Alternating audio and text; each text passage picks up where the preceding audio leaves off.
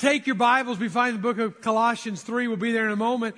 I want us to continue right on our study. We've been talking about this whole life change element that God is doing in us, changing us. And Paul is actually giving us this metaphor.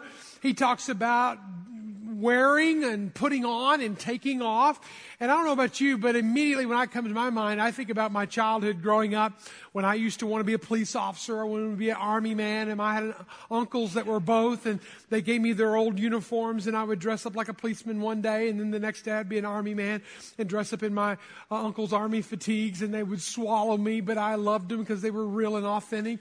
Our kids played dress up in Africa, especially. We can remember that. We had a particular barrel or bucket that we would put all of their outside play clothes in, and because we had nothing but a sandy dirt yard, we didn't have grass, and so our kids would come in and they would be lathered in mud and sweat and the sand sticking to them.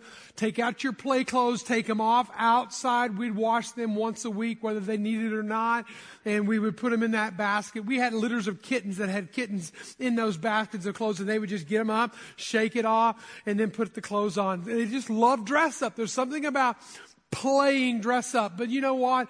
You play dress up even as an adult. And if you're a doctor or you're in the medical profession, you have scrubs. And if you're in the military, obviously you have that. If you're a police officer, you have your uniforms. There's certain ways you dress that indicate who you are or your identity on the inside is by the way you dress on the outside. Well, I want to talk about that today. Not the dress up, Christian dress up where we put on clothes that make us look holy, but in reality, there's a dark, empty, cavernous shell on the inside. But it's something that actually we put on because of what's happening on the inside that comes out of us. And I want to talk about that. Paul talks about it a lot when he talks about putting on the armor of God.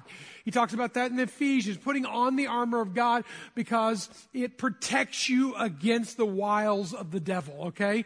And man, there have been many times that I have literally thought about the breastplate of righteousness. Is my heart righteous? Is there any unconfessed sin in my life? Am I living with something, harboring something in my heart?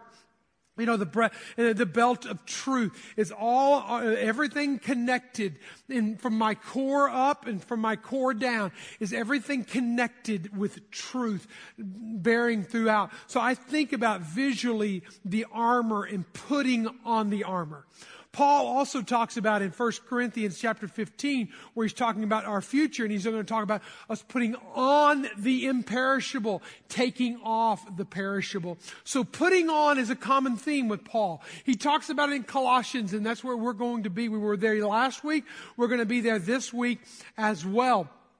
But I want us to understand chapter 3 so incredibly well because it is the heart and soul of the book and the letter to the church at Colossae, which we've been talking about for several weeks. And I want us to make sure we get the hinges that the book swings on, the chapter swings on. If you go to Colossians chapter 3 and you look at verse 1, you see probably the most important hinge of it all whenever he puts this if clause there, this conditional clause. If then you have been raised with Christ. So everything that he's going to say following that is conditional to the fact that you have had a gospel encounter with the resurrected Christ. You've had a spiritual encounter with the resurrected Christ. I should define gospel. Gospel is an overused, underdefined phrase, but it really just means the death, burial, and resurrection and the impact that has on our life. So that's why Paul says, if then you have been raised with Christ. Christ was raised, you've been raised. Christ died, you died. You spiritually died and you have new life in Christ. If. That's not true of you. Everything I'm going to say today is not true of you. Everything that we're going to talk about next week when we talk about the gospel effect on your family, that there's a difference in your family even. because of that resurrected Christ. And so that's just one big hinge. Another is right in the middle of the chapter in verse 12, where we're going to kind of kick off today, when he talks about, put on then as God's chosen. Okay, verse 12. Put on then as God's chosen ones. All right, isn't it beautiful to know when we're talking about big hinges, big gates swinging here on Colossians 3, it's beautiful to know and to live in the reality that God, in all of His love and all of His grace and all of His mercy, He chose me. He chose me to be a part of Him. Now, some of them go, wait, I thought the chosen people were Israel. And yes, they were chosen, but they were not chosen because they were the elect few. They were chosen because it was going to be through the people of Israel that all the nations of the earth would be blessed in Genesis chapter 12. So they were chosen in the sense that it would be through their line, not that they're the only blessed people of God. They were chosen so that God would use them to bring the line of Abraham all the way down to Jesus, that Jesus would be born in the line of that Jewish tradition and that Jewish people group. However, you, if you're a child of God, if you've experienced the resurrected Christ, verse 1 that we just talked about, you are chosen of God. And that is just something that when we talk about identity and who I am and what I am in life and what I contribute to society, listen, our identity is baked in, saturated in the fact that the God of the universe chose you. He chose you. He chose you. He did not reject you. He did not annihilate you. He did not give up on you, but He chose you. And that's just a beautiful reality that we need to live in. But because He chose us, one more hinge that the chapter 3 swings on is verse 17. It gives us the result of what we are to live our lives according to because of Jesus choosing us. And whatever you do, in word or deed, do everything in the name of the Lord Jesus Christ. So because of what He did, because of the resurrected Christ, because you received that resurrected Christ, because you've been chosen of God, listen, you and I, we live as representatives of the Lord Jesus Christ. We're His representatives. So how well are we representing Him? How well do we represent Him in life, on the job, in our relationships? And let me say this to you, that when we talk about relationships, it's not just, dating relationships or mother-child relationships. As I said, next week we're going to talk about the effects of the gospel on our families and how it totally permeates our family. But this is just relationships at large. There ought to be a difference.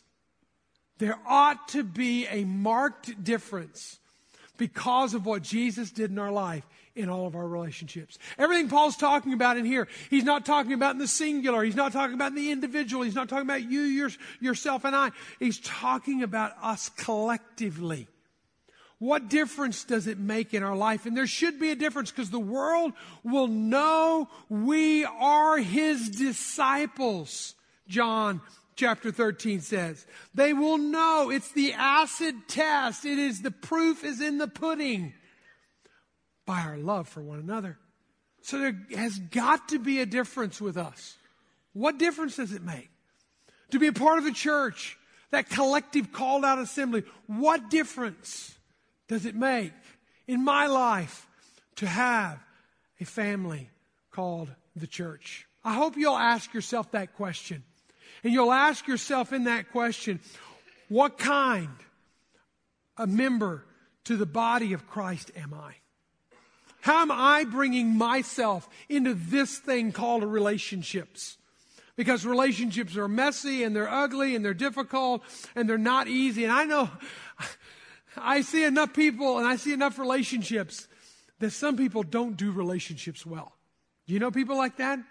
I mean, it seems like it's one train wreck after another. It seems like it's one broken heart after another. It seems like it's one broken promise after another. They just don't do relationships well. And I would say this, what they need is a good dose of the difference that Jesus will make in your life, in your relationships. In fact, some of y'all are right now in the car, or right now got out of your car coming in here, and you're just like right now ready to kill the person sitting next to you. I'm telling you this, the difference should be that Christ is going to make a difference in your relationship, and He may make it today. What is that? How does that work? How do we live differently? Well, let's see it in its totality. Take your Bibles. Let's look at verse 12, chapter 3. Follow along as I read. Now, you're going to see right off the bat, he's going to talk about dress up. Paul's talking about dressing up, how we're going to dress differently. Put on, then, as God's chosen ones, holy and beloved. That's how God identifies you. That's how God looks at you. You're holy, you're loved, you're chosen. Beautiful words there. Put on what? Compassionate hearts, kindness, humility, meekness, patience, bearing with one another. And if one has a complaint against another, and by all means, if you live in a relationship, you're going to have a complaint against another.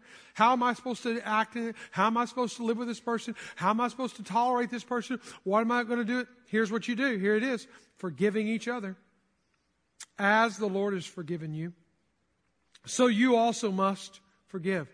And above all these, put on love, which binds everything together in perfect harmony. And let the peace of Christ rule in your hearts, to which indeed you were called to be into one body. That's the collective group of who we are in this room today. That one body is the church. And be thankful. And let the word of Christ dwell in you richly, teaching and admonishing one another in all wisdom, and singing psalms and hymns and spiritual songs with thankfulness in your hearts to God. In whatever you do, in word or deed, do everything in the name, as a representative, we read that earlier, as a representative of the Lord Jesus, giving thanks to God the Father through Him.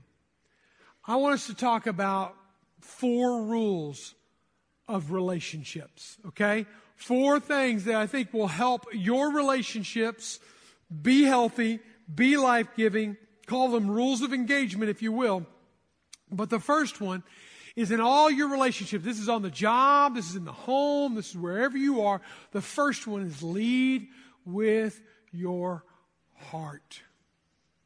Lead with your heart. Now I'm going to say this, I will say it now, I may say it again later on, but this is a countercultural. The world will not tell you to lead with your heart. They'll tell you to lead with your head, they'll lead with your head, lead with your head. There's so many things. Listen, if you lead in any other way than with your heart, then you're missing the difference that living as a chosen one of God, living in that resurrection power, leading with your heart is the far better way to lead. Leading with your mouth is where a lot of people lead. They lead with their mouth. They say things they shouldn't say. Or maybe they're just really persuasive. Maybe they just really know how. Maybe they're the loudest person at the table. Maybe whenever there's an argument, they will get the last word in. Now, I know you don't live with anybody like that, but they're out there. They got to get the last word in, and they lead with their mouth, and they're going to get their point across, and they're going to make sure you get the point. They're going to lead with their mouth. Beware. Don't lead with your mouth. Leading with your hand. Leading with your head is where basically you may be the smartest person at the table. You may have it all. You may have been trained in this. Who can argue with you because you have done the research and you're the smartest person in the room? Some people, it's leading with their hands. They're the most skilled person. They can do it. They know how to do it. Now, their character may be weak. They may be really good at crunching numbers. They may be really good at analyzing. But man, I tell you, they got a sharp tongue and a sharp personality. They leave a wake wherever they go, but they're really good at it. So you just put up with it. Or you can lead with your heart. And leading with your heart will compensate many times for maybe not having the best hands, or maybe not being the most articulate, or maybe not being the smartest person. But if you lead well with your heart in every relationship, you will win people and you will influence them. As you've heard said before, people don't care how much you know until they know how much you care. There's something about when we lead with our heart, how it draws people in. Look with me carefully again at verse 12. Put on then, as God's chosen ones, as God's holy ones, as God's beloved ones, compassionate hearts, kindness, humility, meekness, patience. Now, this is, oh yeah, God, I want those. I need to put those on. Because see, last week, if you remember, he talked about vices. He talked about 5 different vices. And in those, he told us we got to take these off. He says, you need to put all these away from you. Anger, wrath, malice, slander, obscene talk. These are the things that you need to put away. Now, that's in verse 8. Now you come to verse 12. And what does he say? Now what you need to do is you need to put on. You need to put on a compassionate heart. You need to put on kindness. You need to put on meekness or humility. You need to put on patience. You need to put those on. So you take these off and you put those on. Now I got a question for you. Which of these in your closest relationships this past week were you more like? Were you more like verse 8 or were you more like verse 12? Were you more about the vices or were you more about the virtues? This verse has kicked me all over the room this past week. This verse has shown up in my life so many times. To start the week off, just to be fully transparent, Lori and I had one of those good ones. Those good fights, okay? One of those good arguments. That was on Sunday night. I mean, what a way to end Sunday, okay? And it was one of those, and I'll just let you fill in the blanks because I know you don't have them, and so just imagine with me for a moment.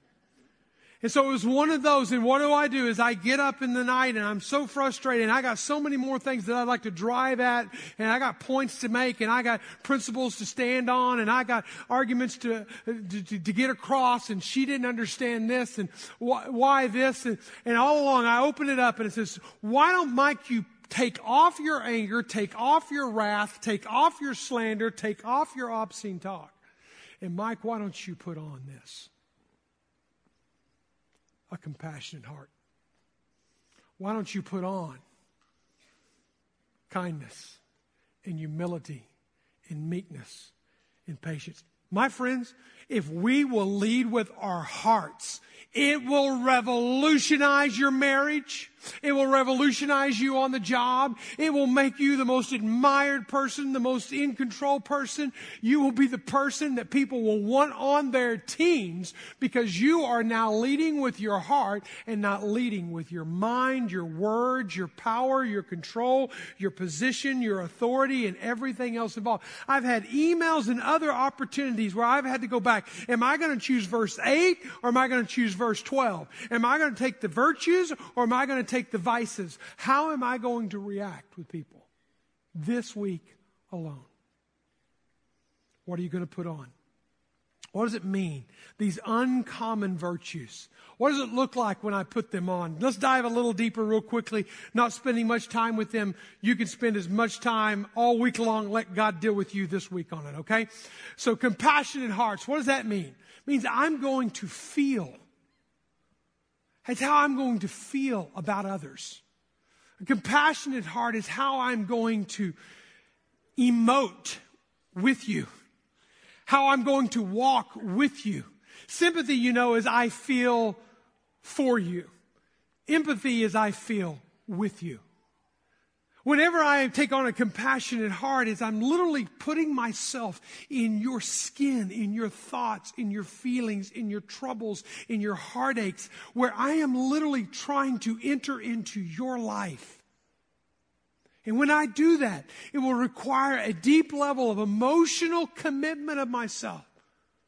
But we are called to have compassionate hearts. Romans chapter 12, verse 15, Paul said this. He said, hey, I want you to rejoice with those who are rejoicing, and I want you to weep with those who are weeping. That's the beautiful picture of empathy. Whenever I enter into your life, your feelings, your thoughts, your emotions, your troubles, your successes, your good times, I'm rejoicing with you in that. Empathy requires more of you. I promise you. As you notice, what is the opposite of this compassionate heart? Whenever life is in turmoil, it's anger. It's verse 8. When I respond in anger, or am I going to respond with a compassionate heart? The difference is this. The difference is this. As wide as my arms can be. And the impact the same. The second is kindness. How I treat others. How I treat them. How I interact with others. Wrath, anger, malice. That's the knee-jerk response. That's the natural response. That's the human response. But that's when we slam the door. Or do we open the door in kindness and walk with them? Humility. How I feel, how I see myself in relationship to others. How do I see myself in relationship with you? If I enter into the relationship and it's all about self-preservation, it's all about you respecting me, giving me the respect that I deserve, giving me the position that I am, and you understanding who I am. Parents will play this card with kids all the time. You do have the upper hand. You do have the authority. The law will stand behind you. You have all the rights in the world to demand your position of authority. But what if I took the humble position in the relationship and I actually saw you as more important than me? Mike, where do you get this? When you look at Jesus and you look at the way He, the God of the universe, the creator and sustainer of us all, how did He treat us? How did He see Himself next to us, the sinners, the broken of our society, the ones who keep messing things up? In Philippians chapter 2, verse 3, it says this. It says, don't be selfish. Don't try to impress others. Be humble. Think of others as better than yourselves. You must have the same attitude that Christ Jesus had. He had one of humility. Meekness or gentleness, it says in some translations.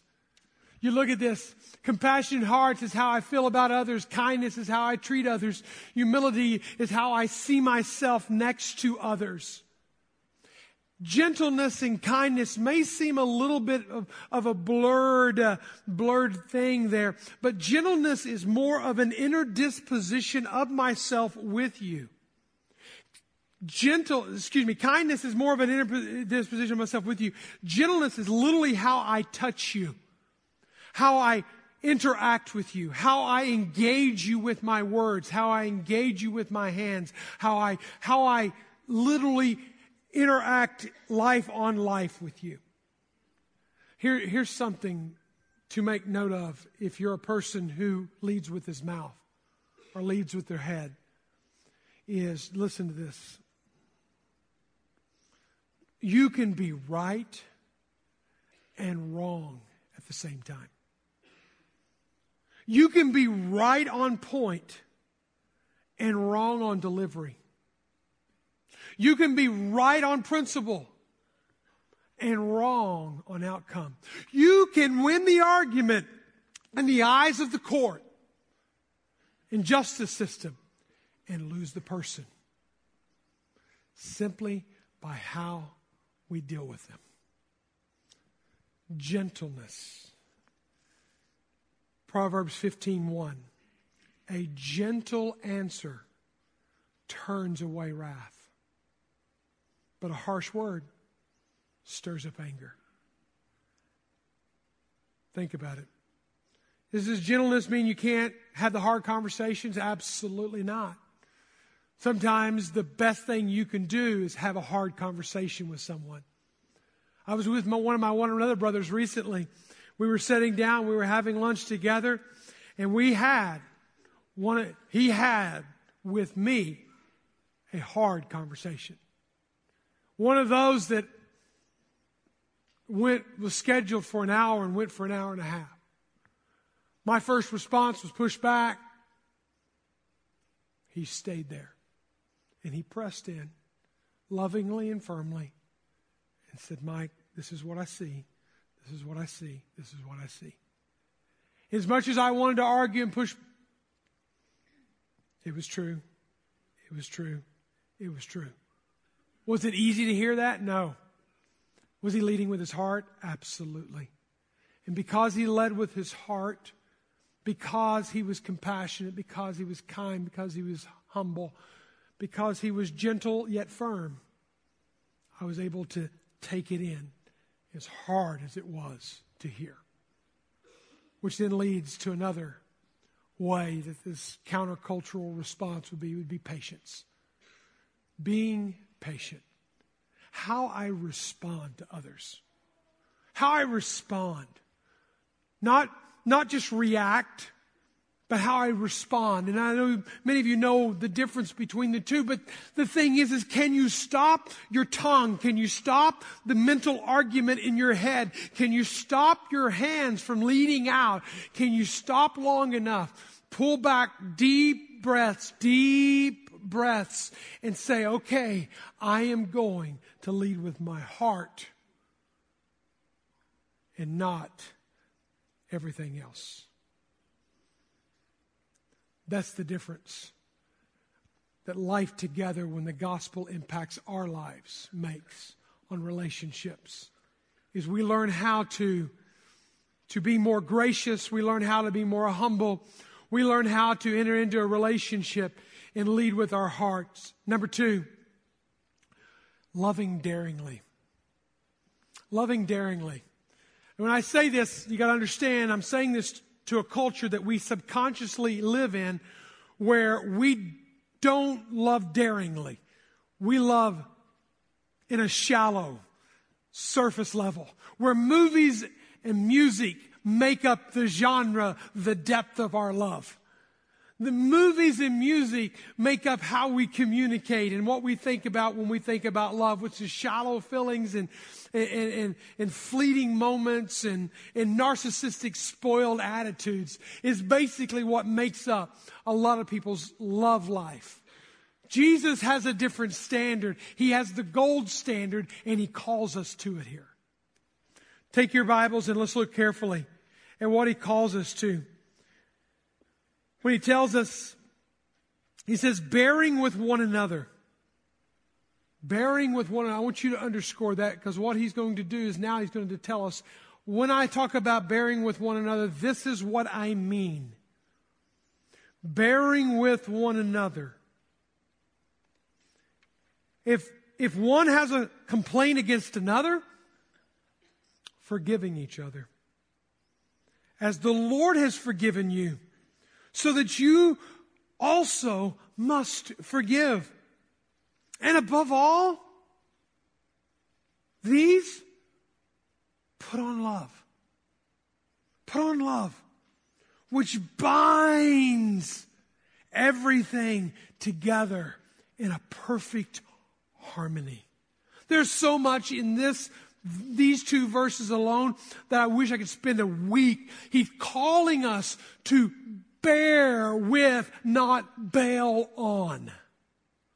The love of our day is a bailing on kind of love, not a bearing with kind of love.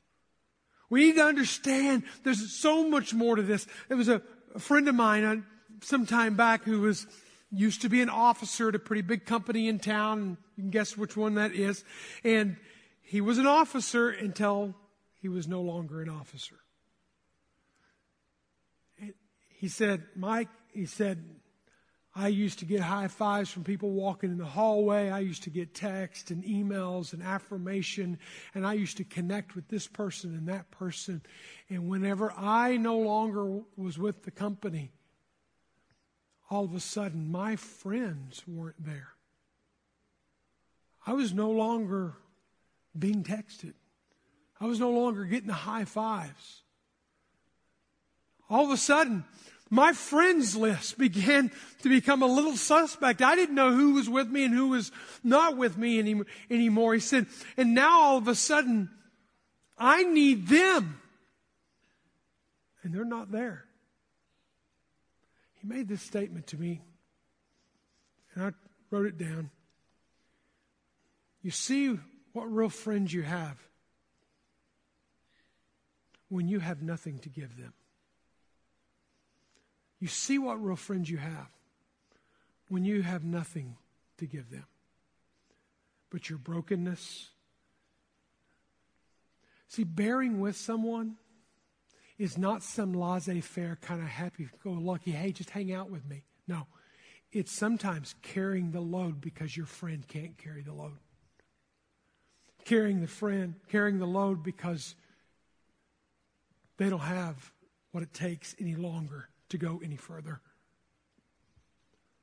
Love daringly is not an easy love. It's a sweating love. It's a perspiring love. It's a deep love. It's an abiding love. It's a persevering love. It's a love that will bear with, carry for whenever the other person can't carry any longer. It's not the way this world offers up love. It's the way the Bible, Christ, models it for us. It's what Paul said in Galatians 6:2.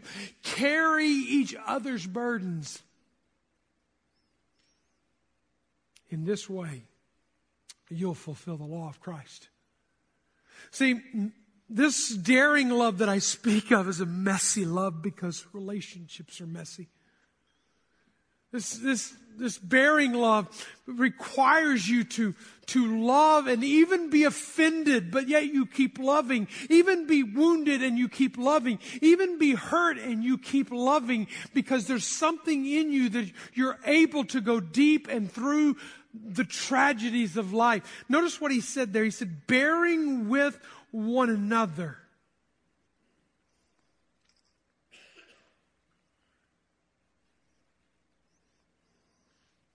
Walk with them. Forgive them as you've been forgiven, as the Lord has forgiven you.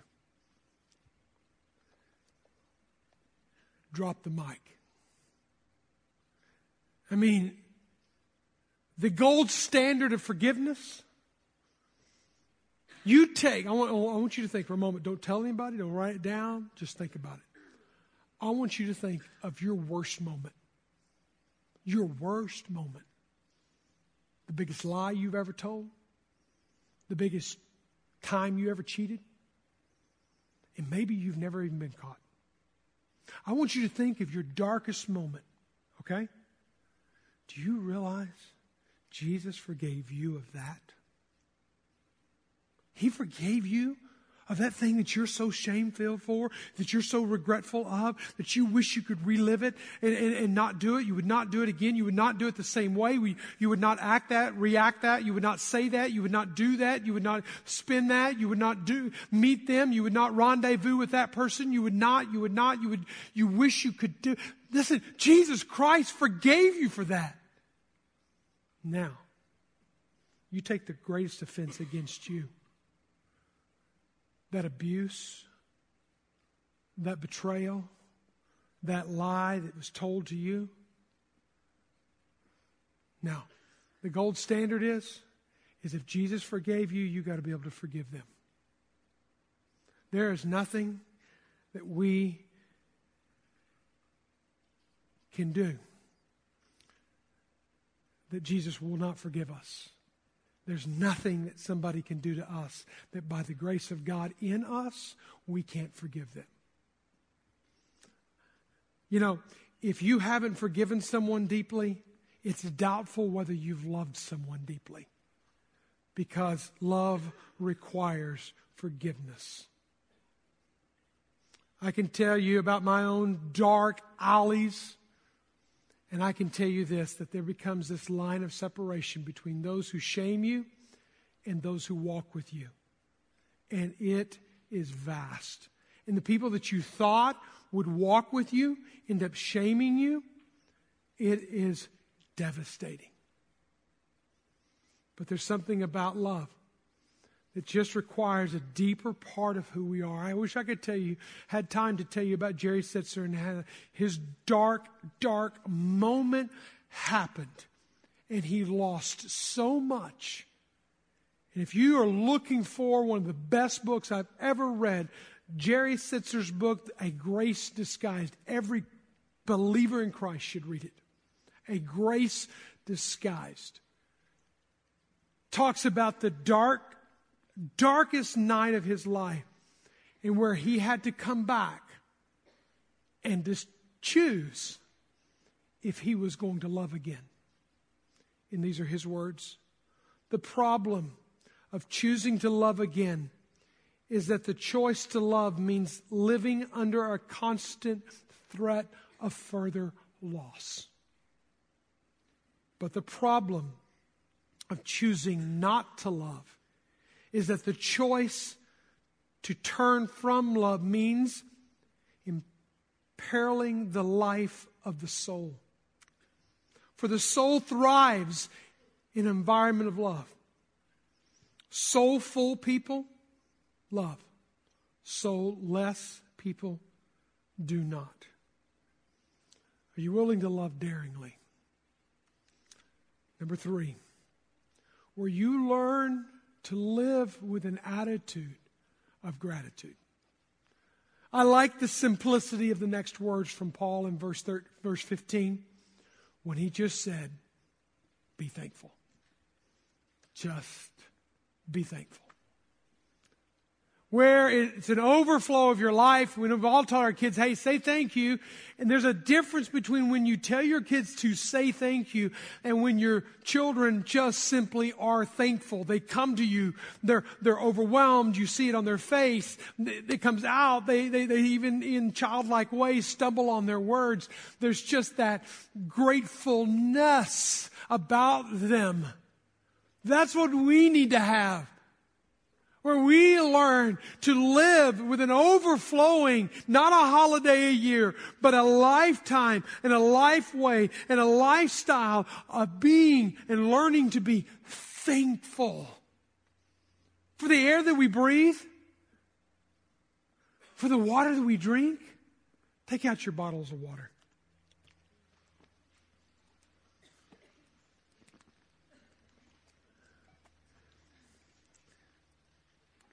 I encourage you to drink it. Now, it's not Kool-Aid. It's not Jonestown. Okay? It's just water. If your seal is broken, then it might get you another bottle of water. I don't know what happened to it. But when's the last time you just said thank you for water? Just water. It's just water, right? We have so much of it. I can tell you this, that there are villages in Africa. I can tell you there's 10 villages in Mozambique. Because of our water well project this past year's Christmas offering, there are 10 villages that there's now free flowing water because of your giving. And some of these people you will never meet, you will never know. But they now have water. By the gallons, by the thousands of gallons, 6,000 plus people now have water because of Grace Point giving them money to give to nationals, to dig wells and drill wells, and to cap those wells so they can have clean, free-flowing water. 8,000 to 10,000 gallons available every day. To villages, again, 10 villages that, again, I can't even pronounce the names of the villages. But they have water. Things that we take for granted. Sometimes we come back to these Christmas offerings, and we'll have another one we'll talk about next week for this coming year.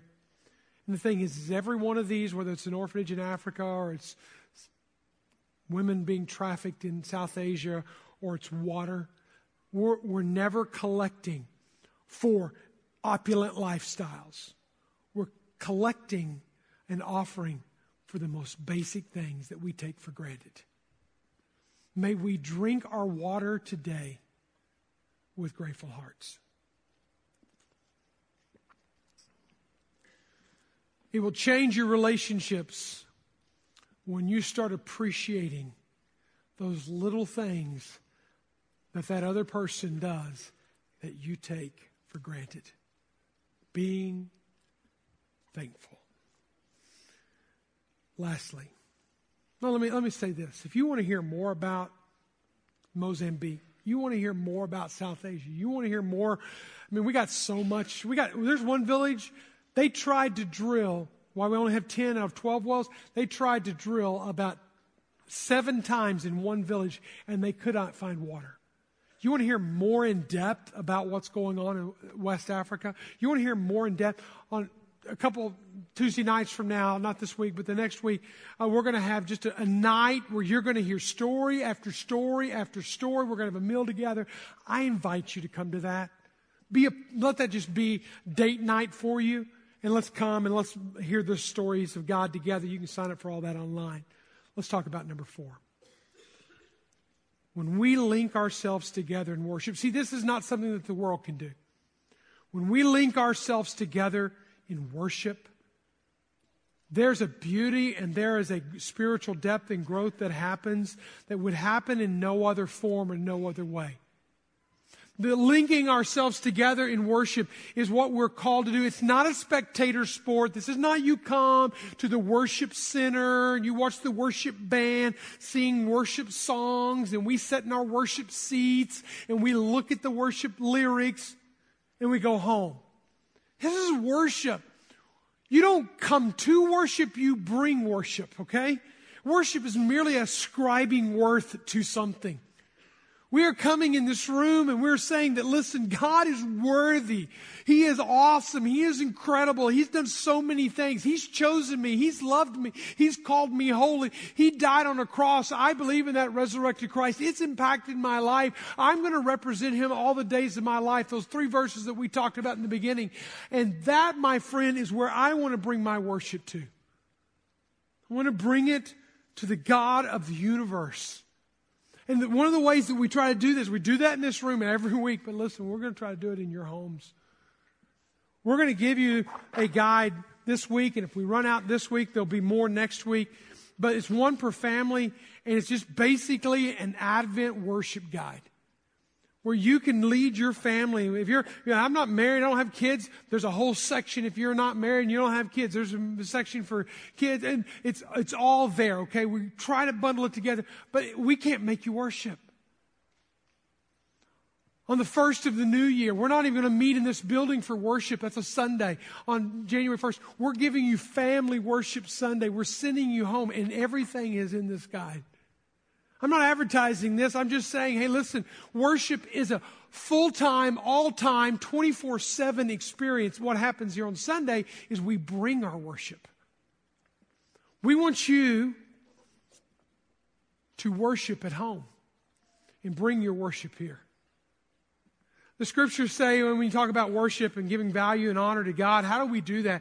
He tells us in John 4:24, there's 2 criteria. Very important you get these down. God is spirit, and those who worship Him must worship Him in spirit and truth. Spirit is this subjective part of who I am. My spirit connecting with God's spirit. It's a personal, immanent relationship with God. That I learn about this transcendent God through truth and through the Word of God and through this objective truth of Scripture. And I blend my objectivity, the objectivity of Scripture and the subjectivity of my spirit together, and I bring it in worship. That's how we connect with God in worship. It's exactly what he was talking about in verse 16 and 17. He says, let the word of Christ dwell in you richly. Teaching and admonishing one another with all the wisdom and then he comes and he's talking about singing psalms and hymns and spiritual songs with thankfulness of heart to God. Let me break those down. We inhale God's truth, God's word. We inhale the objective truth of God. Let the word of Christ dwell in you, richly, abundantly, fully, overflowing. Listen, you don't worship God in a vacuum. You don't worship Him from an empty soul. If you don't take this book and make it a part of your life and your day-to-day life, if it's not a part of the conversations around the table when the kids are making their decisions about college and relationships and decisions about life, if you as moms and dads don't sit around and say, you know what, God's teaching me this, it's like you're empty. You're not inhaling the truth of God. You inhale the truth. You inhale richly dwelling in you. But you exhale singing psalms, hymns. You inhale truth and allow that to transform you, shape you. And then you exhale praises to our Father. I want us to do something today. I want us to breathe in. As deep of a breath as we can breathe in, let us fill up our lungs, fill up your diaphragm, fill it all up, everything within you to your fingertips. Get as much air inside of you. And I'm going to count to 5. And we're going to hold our breath. Now, if you start to pass out, let the air out. We don't want people slain in the Spirit, falling out of their chairs here. All right? Just breathe it in. And then hold it, and I will count. And then I want us all to exhale at the same time. Are you ready? 3, 2, 1.